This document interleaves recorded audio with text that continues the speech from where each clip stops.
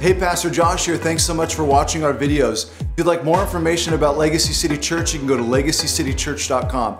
Please don't forget to like, subscribe, and hit the bell below. God bless you.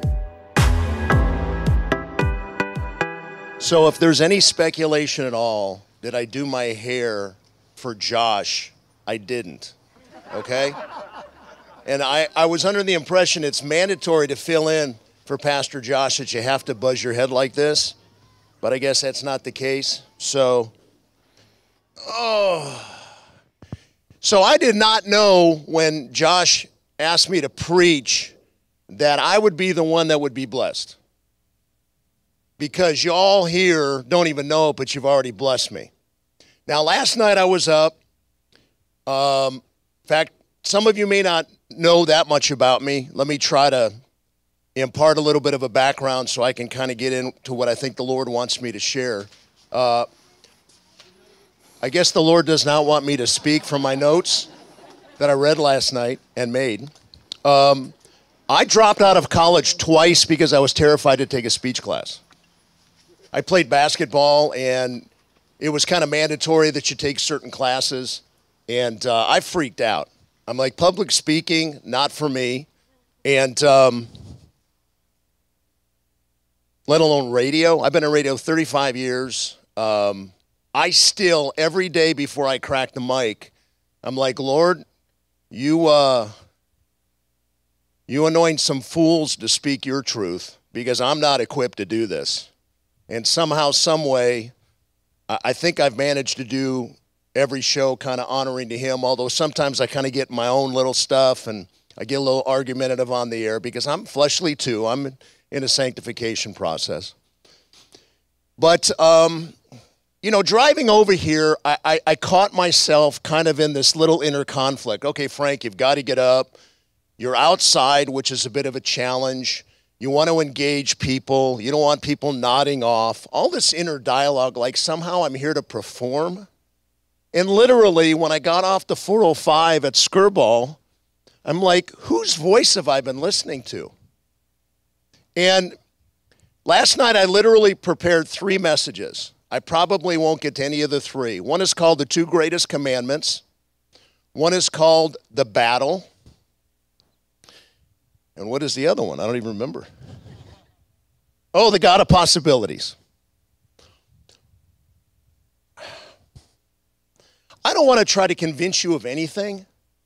I don't want to be charismatic and compelling. And this isn't about me. When I gave my life to the Lord 11 years ago, I radically got saved.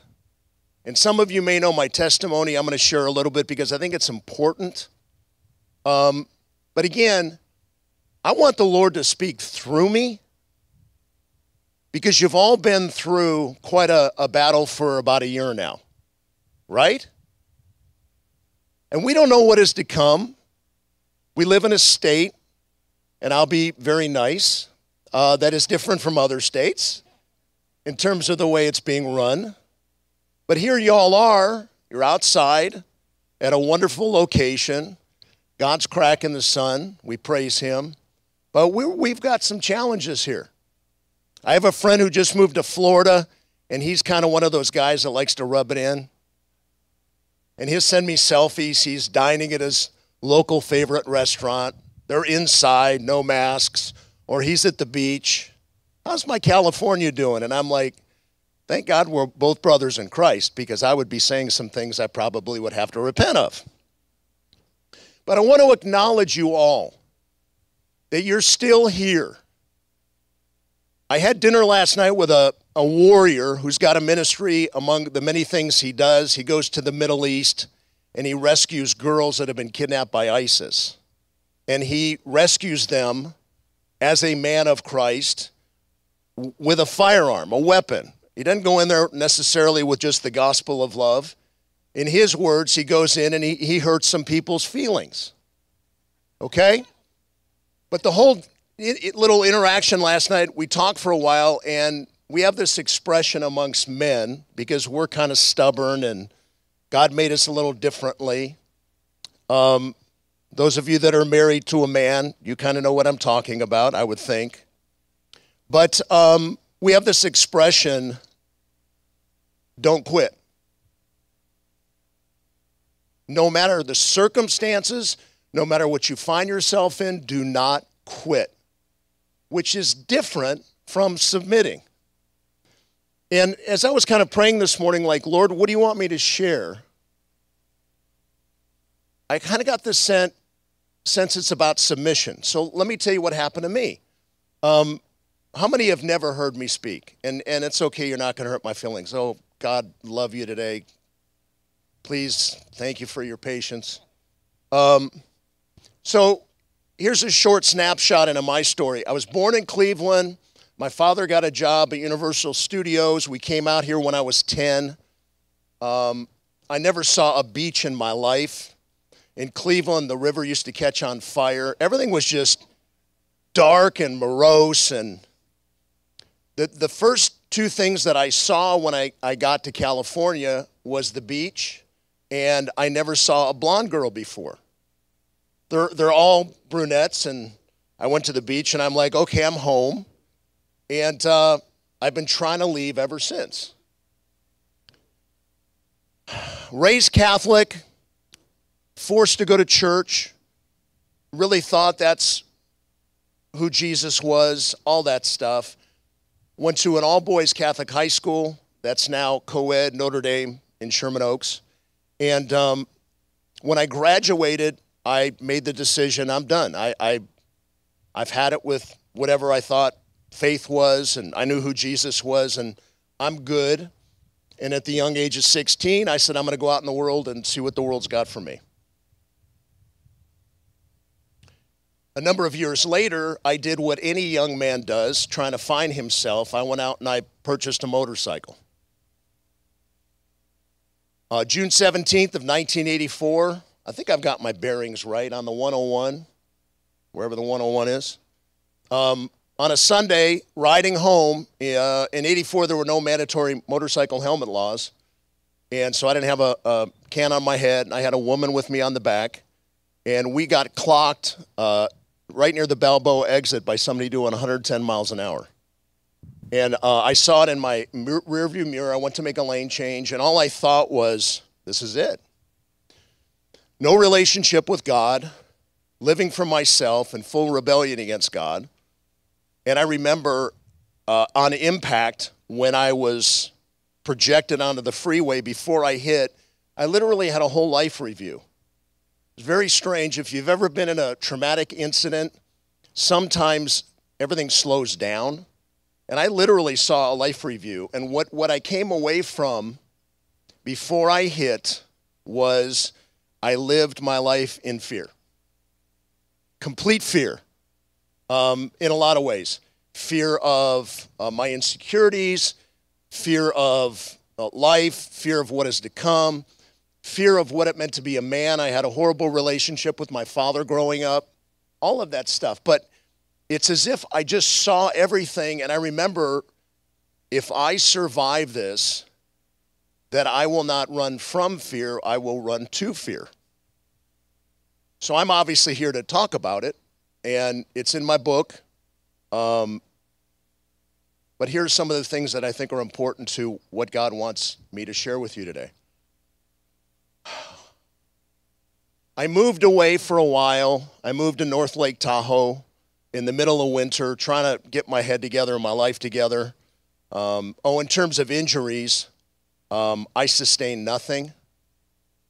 And even the doctor at 2 a.m. in the emergency room, I heard him yelling like he doesn't know how lucky he is that he's alive, let alone I had no broken bones. And I was cut up pretty good, road rash. Looked like somebody had lit a match to my clothes. My clothes were basically burned off, and I had asphalt in all my extremities I had to scrub out. But for the most part, I survived fine. Moved to Tahoe and made this decision. I'm going to get my life together. Now, I'm guessing most of you are in a relationship with the Lord. There may be a few of you here that either don't know him, or you were dragged here, or you hear my radio program, you kind of got interested. But here's the point. I made a decision in my will that I would get my life together. Came back to LA, fell into radio, and literally in a matter of about 3 or 4 weeks, I went back to my old ways, of which I don't need to get into all of the things I used to do that I've repented of, and I ask God to guide me every day to keep me away from self-destructive habits. Now this year, March 13th, Friday of last year, was the first day we had heard that Dante, our son's school, was closed down, and we started hearing about this thing. And we had no idea, like none of us did. And I remember thinking, okay, we'll take this day to day, and it'll be over soon enough. Well, we're here a year later, and I'll circle back on that one. Circle back intended. I use that expression for a reason of which a few of you will get, maybe most of you won't. So I come back to LA, I start working in radio, I study and mentor under a New Age teacher. New Age is, love everybody, all paths lead to God. There's no one way to God. Jesus is a prophet, a Lord of love, but he's not the king of the universe, let alone the risen Savior. And I fell into that for 21 years. Achieved a lot of stuff by the worldly standards.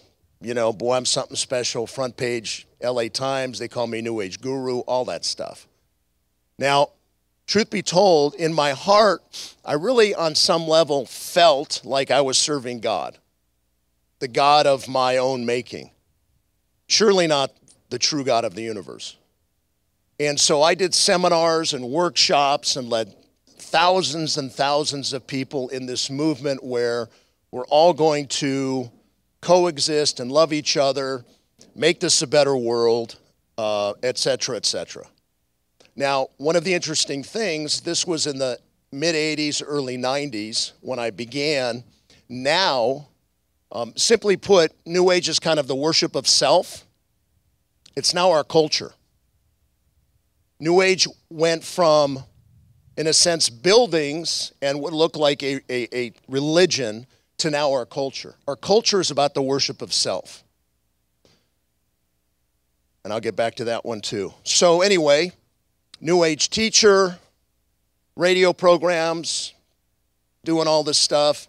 My best friend gave his life to the Lord 3 years before I did.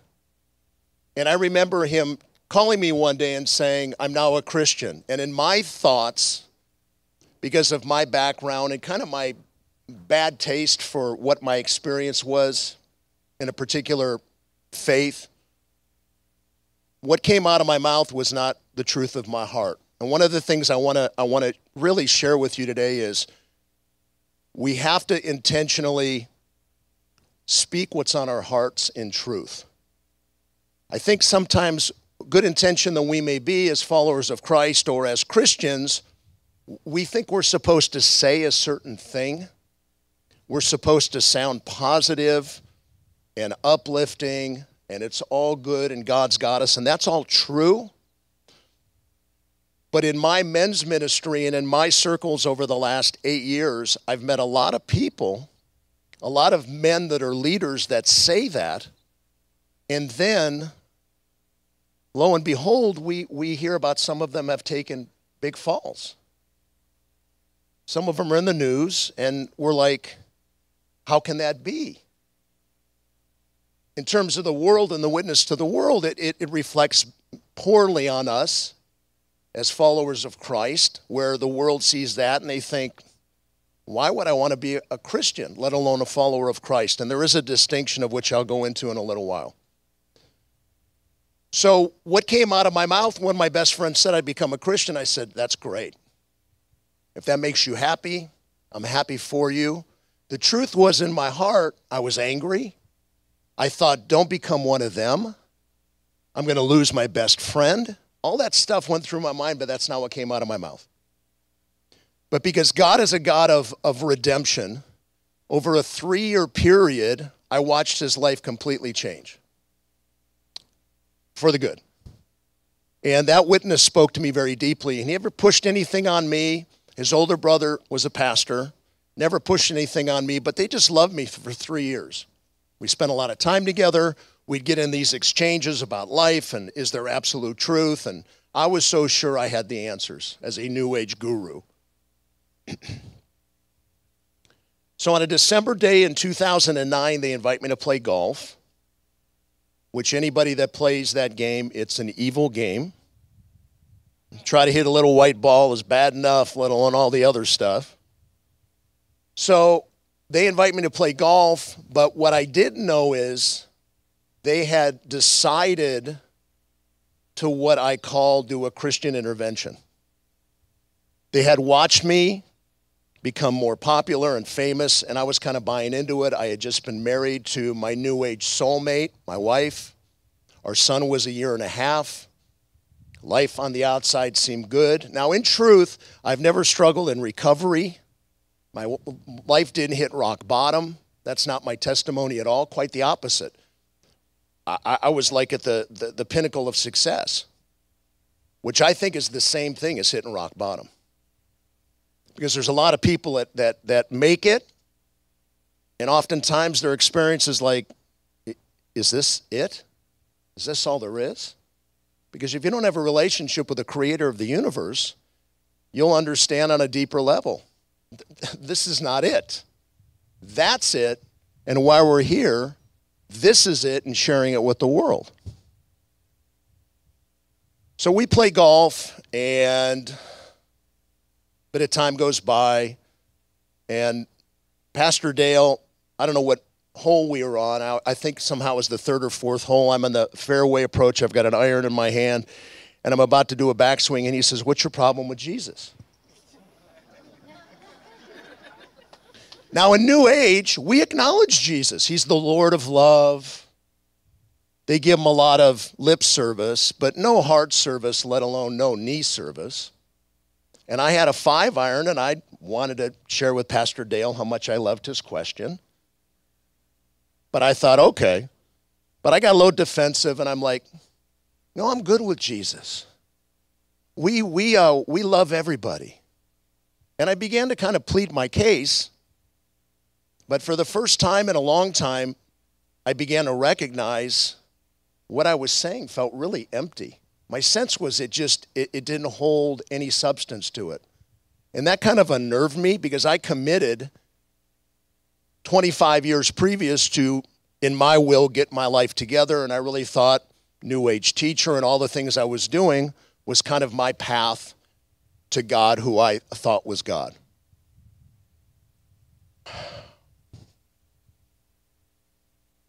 So things went by. We did lunch. They're hammering me for 2 hours. And I sat and I took it because I knew they loved me. They got me to say I'm a sinner and I've done this and done that. And do you believe Jesus died on the cross? And, you know, my Catholic days, I remember him in church hanging on the cross looking not well. And I mean, no. Look, I've met more Catholics recently that are walking with the Lord than Christians that I know. So I'm not speaking ill of the Catholic faith. But for me, that was the relationship I had. It was a bad one. So at the end of all that, they said, well, you've stated in front of God of the universe that you're a sinner, that you've done all these things. And they're like, I knew what they were going to do. They were like, well, are you ready to give your life to the Lord? Now, pride is nasty. Pride is one of the great sins. And in my pride, I said to them, look, if it's something that works for you, I'm very pleased for you, but I'm fine the way I am. I rejected it. And then Pastor Dale, and sometimes the way pastors can, he said something to me that literally penetrated to my core. He said, okay, Frank, 25 years ago, you were riding on your motorcycle. You know you shouldn't have survived. If you ride home today and you don't make it home, you have a baby boy at home, you have a new marriage, are you right with God? And he said, before you say anything, really think about it, because you know you shouldn't have survived that, and you can die any moment. And it hit me pretty hard. But again, in my pride, I kind of rejected it, and I said, no, I'm good with God. And he said, would you sit in your car and kind of meditate about it? He didn't say pray, although meditation is a form of prayer. I was a meditation teacher, so he was speaking in my New Age lingo, and he did the air quotes when he said, would you meditate on it? So I sat in my car, quieted down. We call it going to level. And I got really hot. And I'm thinking, do I have a fever? Am I sick? What's wrong? And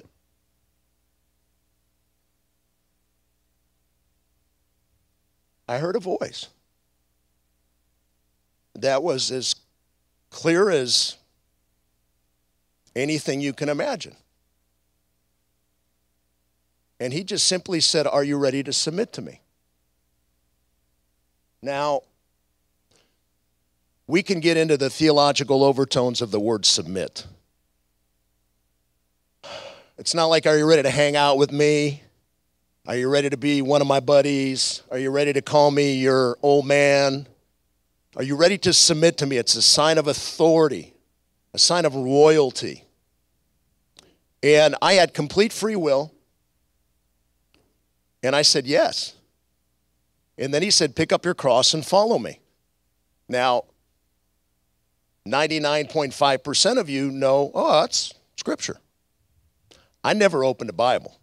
I never heard that expression in my entire life. In growing up in Catholicism, we did catechism where you kind of do a little Sunday school study, but not the Bible. Sat a little while longer, the sensation went away, nothing else was exchanged. And I picked up the phone and I called my two buddies and I said, I think I want to go back to church. I'd been out of church for 37 years. So I knew something happened. You couldn't drag me to a church. A good friend of mine got married in a church. I didn't go. I just didn't want to go in churches. But I said, I think I want to go back to church. So I said, do you know of a church? He said, I know of a really good church. Some of you may have heard of a guy named Francis Chan. His church is in Simi, Cornerstone. That was my intro into walking with the Lord, and Francis is a pastor that does not compromise. So my life got turned upside down. My wife, let's just say, decided to take a little vacation. She said, I want nothing to do with you. What happened to my New Age guru? And I understand. She came from a similar background. So to come to the Lord probably really terrified her, like what's going to happen now? And I would like to joke and say I attribute it to a midlife crisis, but I was 54. I was past midlife. But I knew on some level something very tangible and genuine happened. So I want to get to the fire of what I think the Lord wants to share with you, but let me just tie up a loose end or two.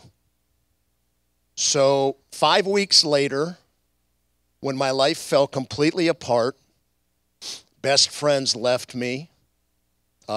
People called me a whole array of names. Like, I was a big New Age teacher. I was Mr. Hugger. We'd go to dinner after my seminars, and everybody hung out, a good time. To give you a little insight into how depraved my heart was, I mean, I wasn't malicious, but I met my wife at one of my lectures, and she reminds me, because we all go to dinner after, that night I invited her to go to dinner, and she sat next to my girlfriend and my ex-girlfriend. So that's where my mind was at. She married me. So after about 18 months, she came back. We started going to church. Lord really worked on her heart. She saw a change in me.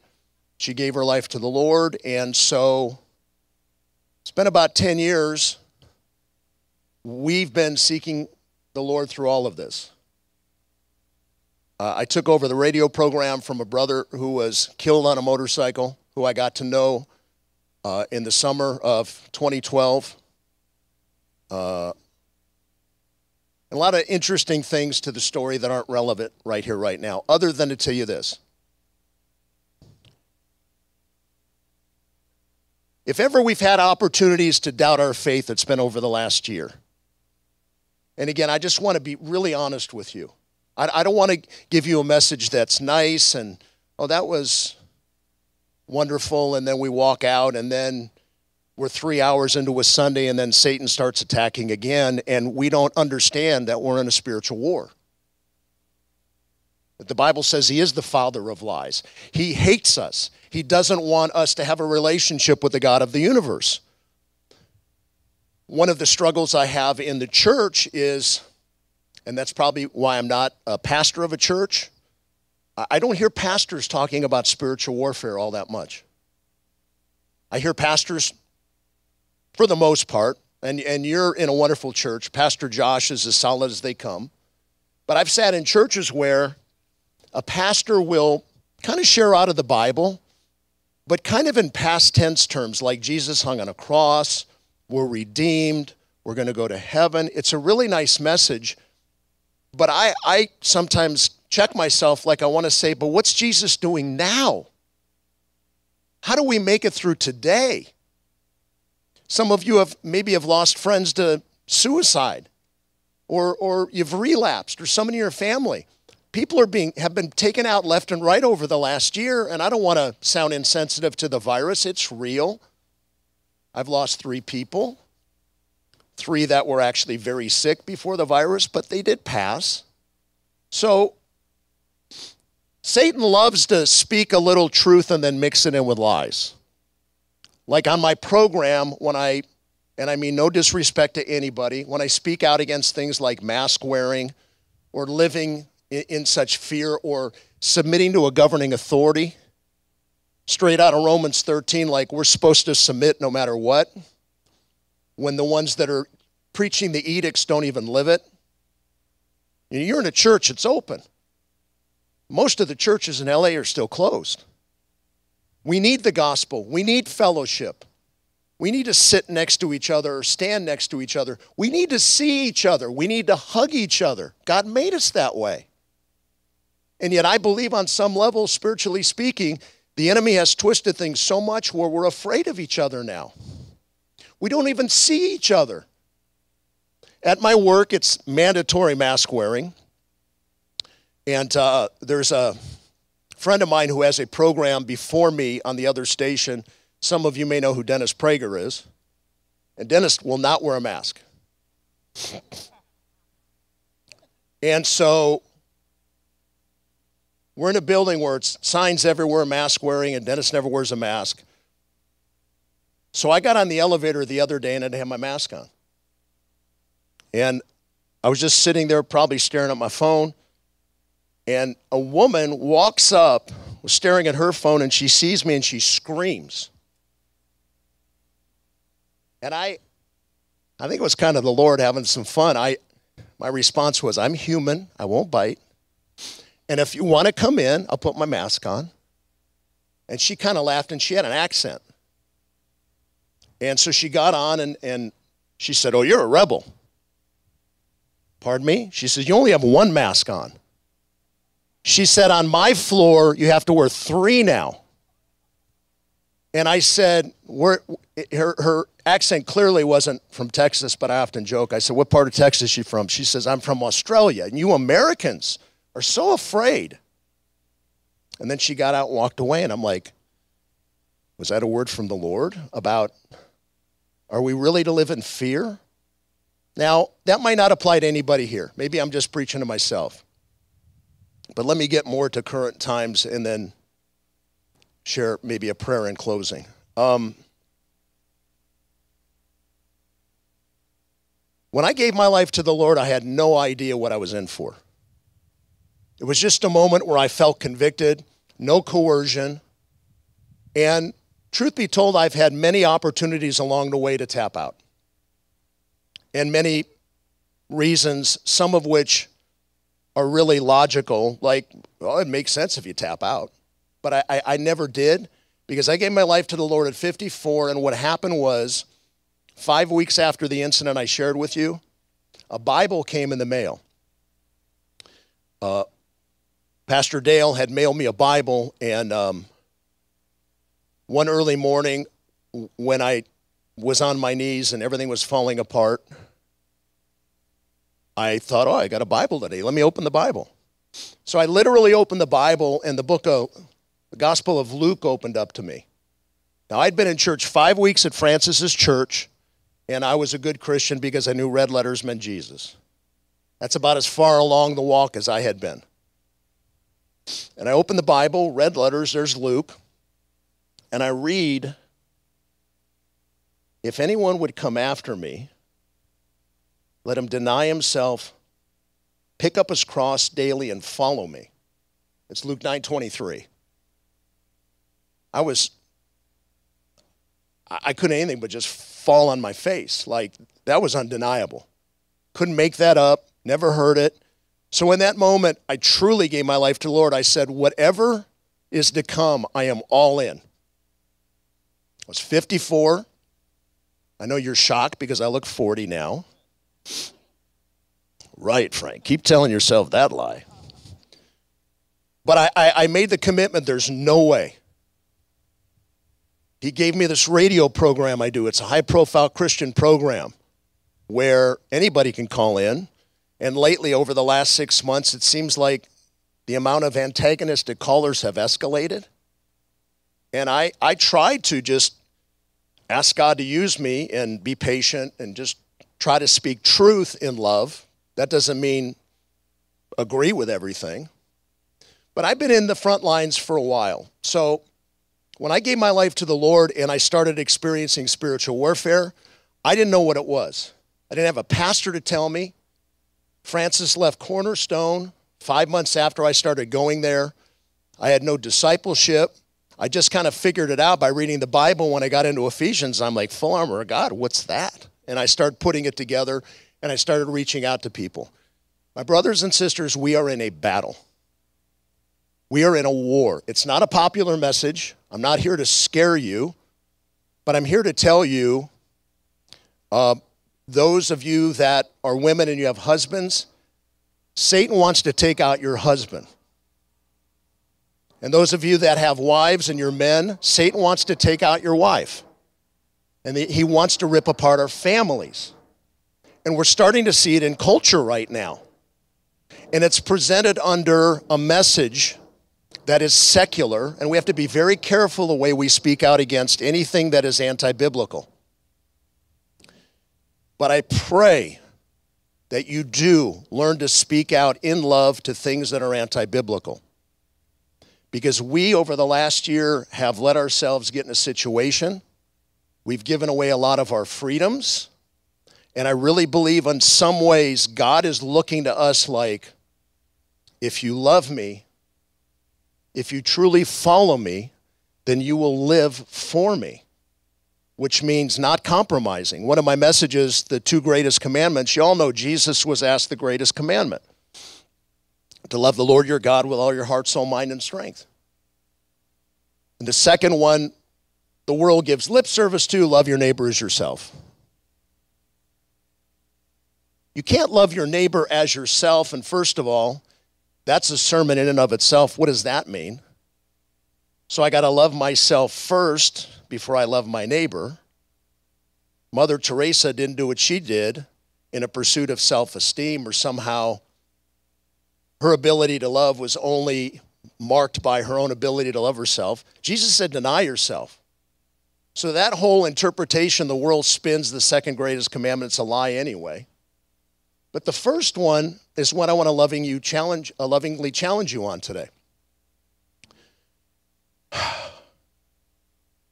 Our son just turned 13, and he's been home for the year. His school just went back. They're doing the being, as Pastor Josh says, everybody that is adhering to some of the rules of the state. School's doing that. He's back in school. But here's the point of the story. Over the last year, we've let him partake in a lot of video games with his friends online, and this is kind of his way of staying connected. So about 3 weeks ago, I have a little talk with him, and I said, go get your Bible.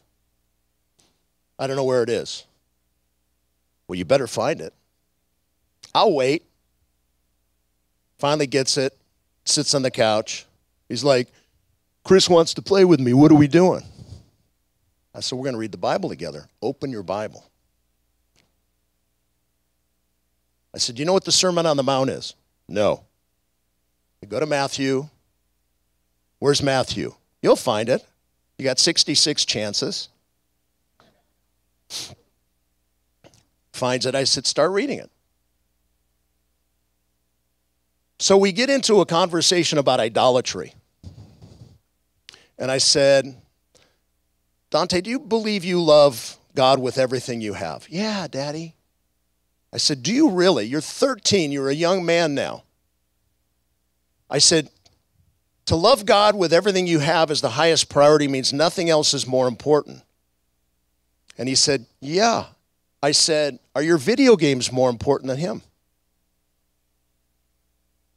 He just kind of looked at me. He said, I never thought about it. I said, well, think about it, and I want an honest answer. A few minutes later, he said, I think they are. I said, well, what are you going to do about that, son? He said, I don't know. I said, well, we'll come back to this. I really want you to pray about that and think about it. For us as the big people, I think we've got a lot of idols that we don't acknowledge. And I'm not here to beat you up. But a perfect indication for me is if you love God with everything you have, I don't think we would live in such fear like we do. Now, please, I want to be careful here because Satan loves to twist things. I say something on the radio, it's interpreted a different way, and then the mob is off and running. And the dogs agree.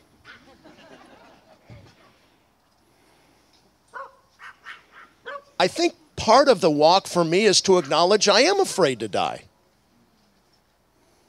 You know, this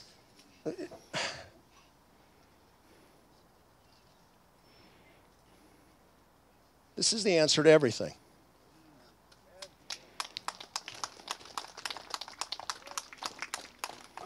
But I've met so many people that say they're Christian that are so biblically illiterate, I want to lovingly beat them into the ground.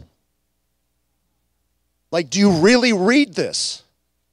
Not casually power through the Bible in a year, and if you're anything like me, if I sit down, or I'm going to read Matthew today, and it's like a speed reading thing, and by the end of 30 minutes, I've read it, but I didn't digest anything.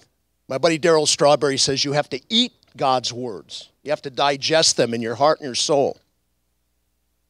And this is as much of a challenge for me as it is for you. But if we really knew this is true, do we really live our lives like we believe this is true? And again, this may be for no one here, maybe for somebody that watches eventually online, whatever. But I just don't think if we love God with everything, that fear would be as prominent as it is within the Western church. There's a lot of fear. And some of it is couched logically and rationally. I want to acknowledge that. But most of it is kind of a neurotic fear, like, I don't want to die. And again, we need to speak truth, like I started. Say you're afraid to die. Give it words. Voice it. Don't walk around and say, you know, God is good all the time God is good, everything is good, and then, especially if you're a dude, at 1 o'clock in the morning you can't sleep, you're staring at your phone doing things you shouldn't be doing.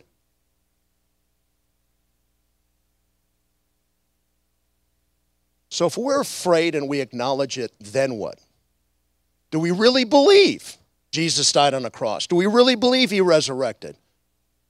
And I'm a guy that's more interested in knowing than believing, because believing is just a belief system. It's not knowing. When you know who the risen King is, you know your days are numbered. He knows them. For those of you that have hair on your head, that scripture always bothers me. God knows how many hairs are on your head. Really tough one for me. But if you really love him with all your heart and all your mind and all your soul, and you know your days are assured and he's got you, are we living our lives and showing the world? And I don't mean this in a way in which that can be interpreted, but I'll just say it. Do we really look like we live our lives fearlessly for him? Especially guys, I have a men's ministry. It's not popular because I beat guys in the ground. Like, stop being an idiot. Stop being a poser. Stop lying. Your marriage is a wreck. You're lying to yourself. Let's at least speak the truth first, and then let's seek him. And watch what he does in your life. We have a man camp next week. We got to be honest. We're good at self-deluding. Now, some of you may be going, okay, well, message is almost over. I'm not sure that God had anything for me. Well, I think he does. Where are we? That's music. Let me just share a few of the things that I wrote down last night. Interesting. My papers flew away. Whoever put this, here's what's right in front of me. How do I submit to God? What happens if I do? Will others still like me? Letting go is scary. What will happen to me? Jesus said, come to me all who labor and are heavy laden, I will give you rest. Take my yoke upon you and learn from me. I'm gentle and lowly in heart. You will find rest for your souls, for my yoke is easy, my burden is light. That's Matthew.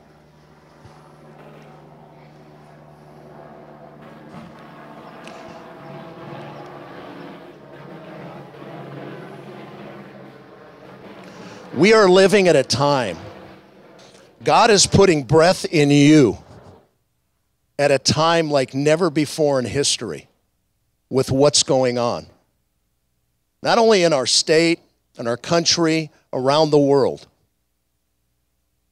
And I believe this to absolutely be the truth. We are seeing evil fully manifest. We're in a spiritual war, and God is calling us to speak truth, first with him, get right with him, and then follow him.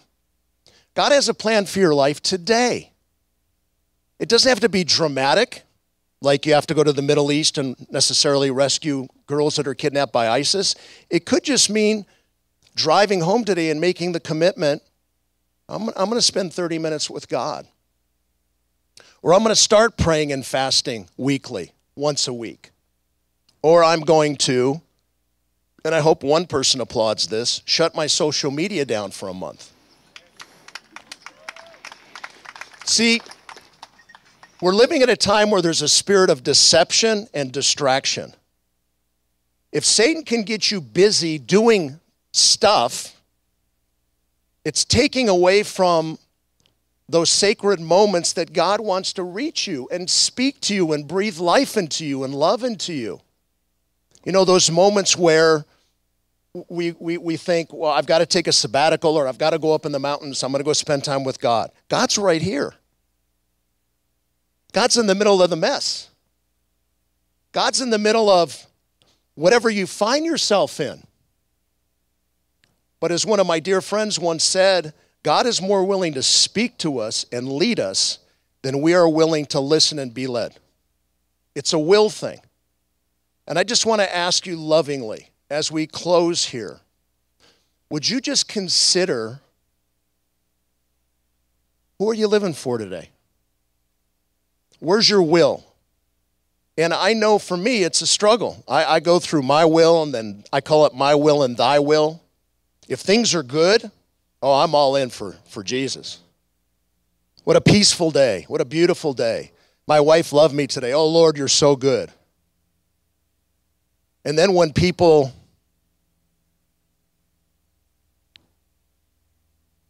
that you don't know threaten your life for your faith, that's a little bit of a gut check right there. What do I do with that one?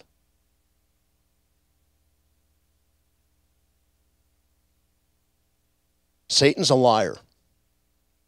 He's a coward, but Jesus even said, he's about stealing, killing, and destroying. I want to send a sober message to you that what's going on in the world with this quote-unquote pandemic, Satan is using a lot of it to try to take you out. And Jesus says, no, just follow me. Pick up your cross and follow me. I will make the way. I'll make all your paths straight. I hear so much bemoaning in the church and guys I counsel. It's so tough, and I can't beat my pornography addiction and all these things, and I'm like, okay, you want me to pat you on the back and be nice, or do you want me to tell you the truth? And they actually look at me like, I'm not sure. So I do a little nicey. Oh, it must be really hard. I'll pray for you. And then I say, if Jesus was sitting next to you right now, what do you think he would tell you? He loves me? Yeah. Spot on. But are you living your life like you love him?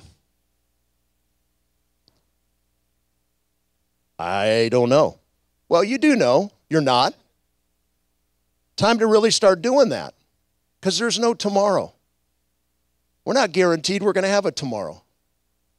And all I can tell you is if I can stand up here and risk my fears of speaking in public and do radio for 35 years and have a men's ministry where thousands of guys have been saved, not by me, not by my staff, but by the only answer, and that's our Lord and Savior, the Lord Jesus Christ. He has your ministry already in front of you today.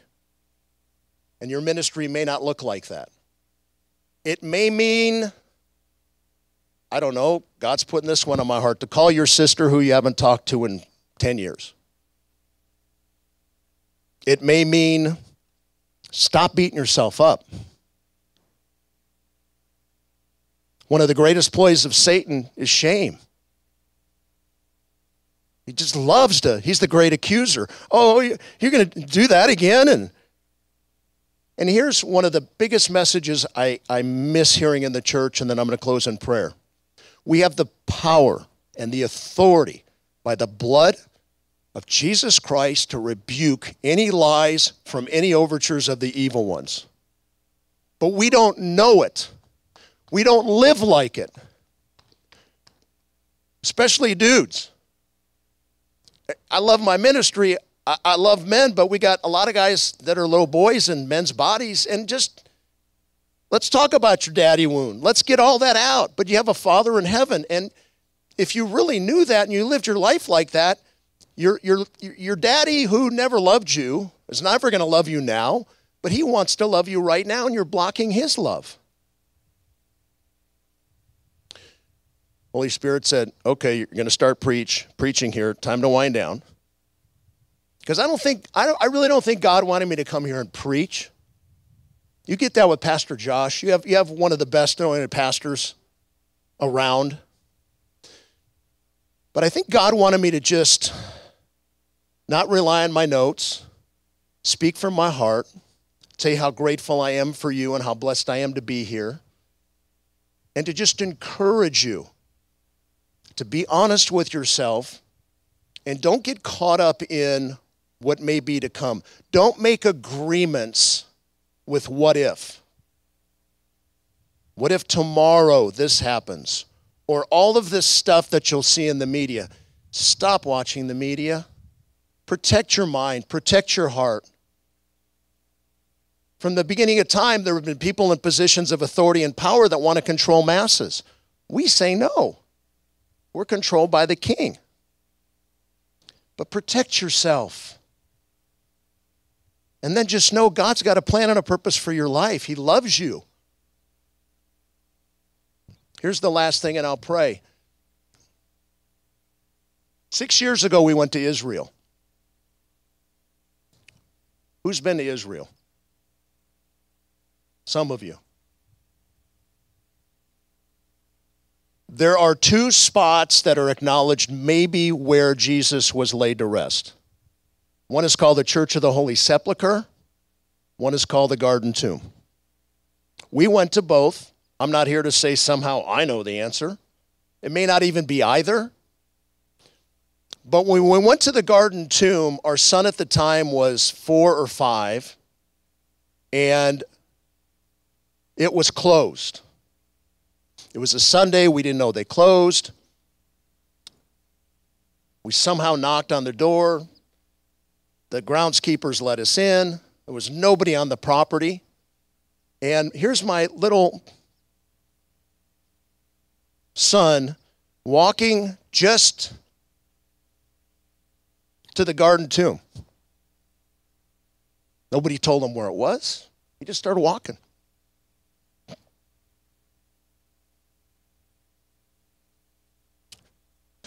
You start singing Amazing Grace. My little boy, who didn't even know God per se, knew on some level. And we sat in that tomb giving God glory and acknowledging him for who he is. He did die for us. He did raise on the third day. He's alive right now. He's here right now. And he's coming back. Maybe today, maybe in 1,000 years, I don't know. But I just pray, figuratively, and I'll be literal here. I just pray that maybe something will later today hit. Something I share today will resonate with you. Or maybe we'll have a moment where God will really reveal himself in a different way. But don't quit. Acknowledge we're in the battle of our lives. Get in the fight. And ask God to lead you and to speak to you what he has for you. He has magnificent things for you to do. You've done magnificent things in your life, but we tend to deny that stuff. And please keep coming to church and let those that may not know who he is, invite them to come to Legacy. I know you're going back on Easter Sunday. You're in a wonderful place. We need to be in church. Very last thing, and I'm going to pray. I get a lot of pushback from pastors because on the radio program I said, all your churches should be open. They should be open. You should be in church, whether it's outside on a basketball court, whether it's in somebody's backyard, whether it's in a building. We need fellowship.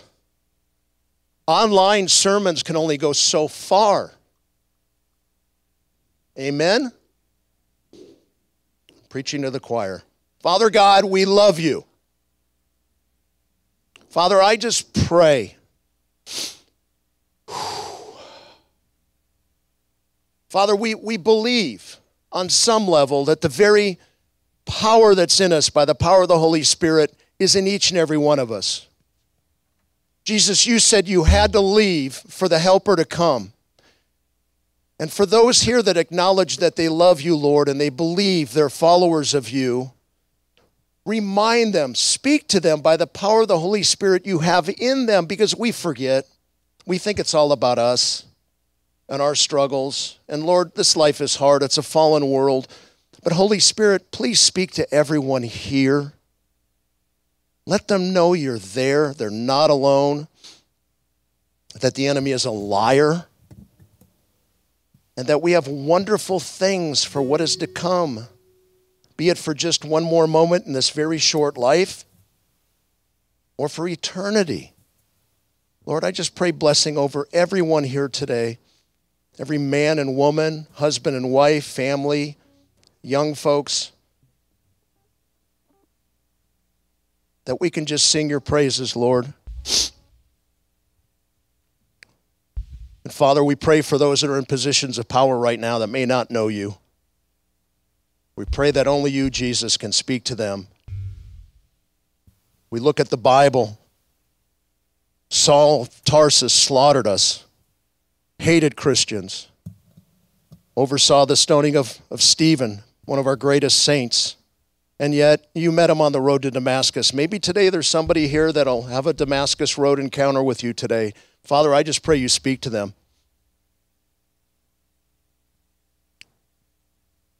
And may we really open your word, Lord. There are brothers and sisters throughout the world that are literally being persecuted and killed. They don't even have access to Bibles. Lord, forgive us in the West. We probably have 5, 10 Bibles in our homes and we barely open them. May we understand anew the power that we have access to by reading your word. Father, last I ask that you bring joy into everyone's life here. Joy in a whole new way. Joy that's exciting to live under trying times where we don't know what's going to happen. Jesus, we thank you for the cross and for dying on the cross so willingly for us. Lord, we thank you for shedding your blood that we may be cleansed and renewed. Holy Spirit, please speak to your sons and daughters here today. For each day you give us, we honor you until we are all reunited again for eternity. I pray this in the name above all names, in the mighty name of the Lord Jesus Christ. Amen. I love you all. Thank you so much.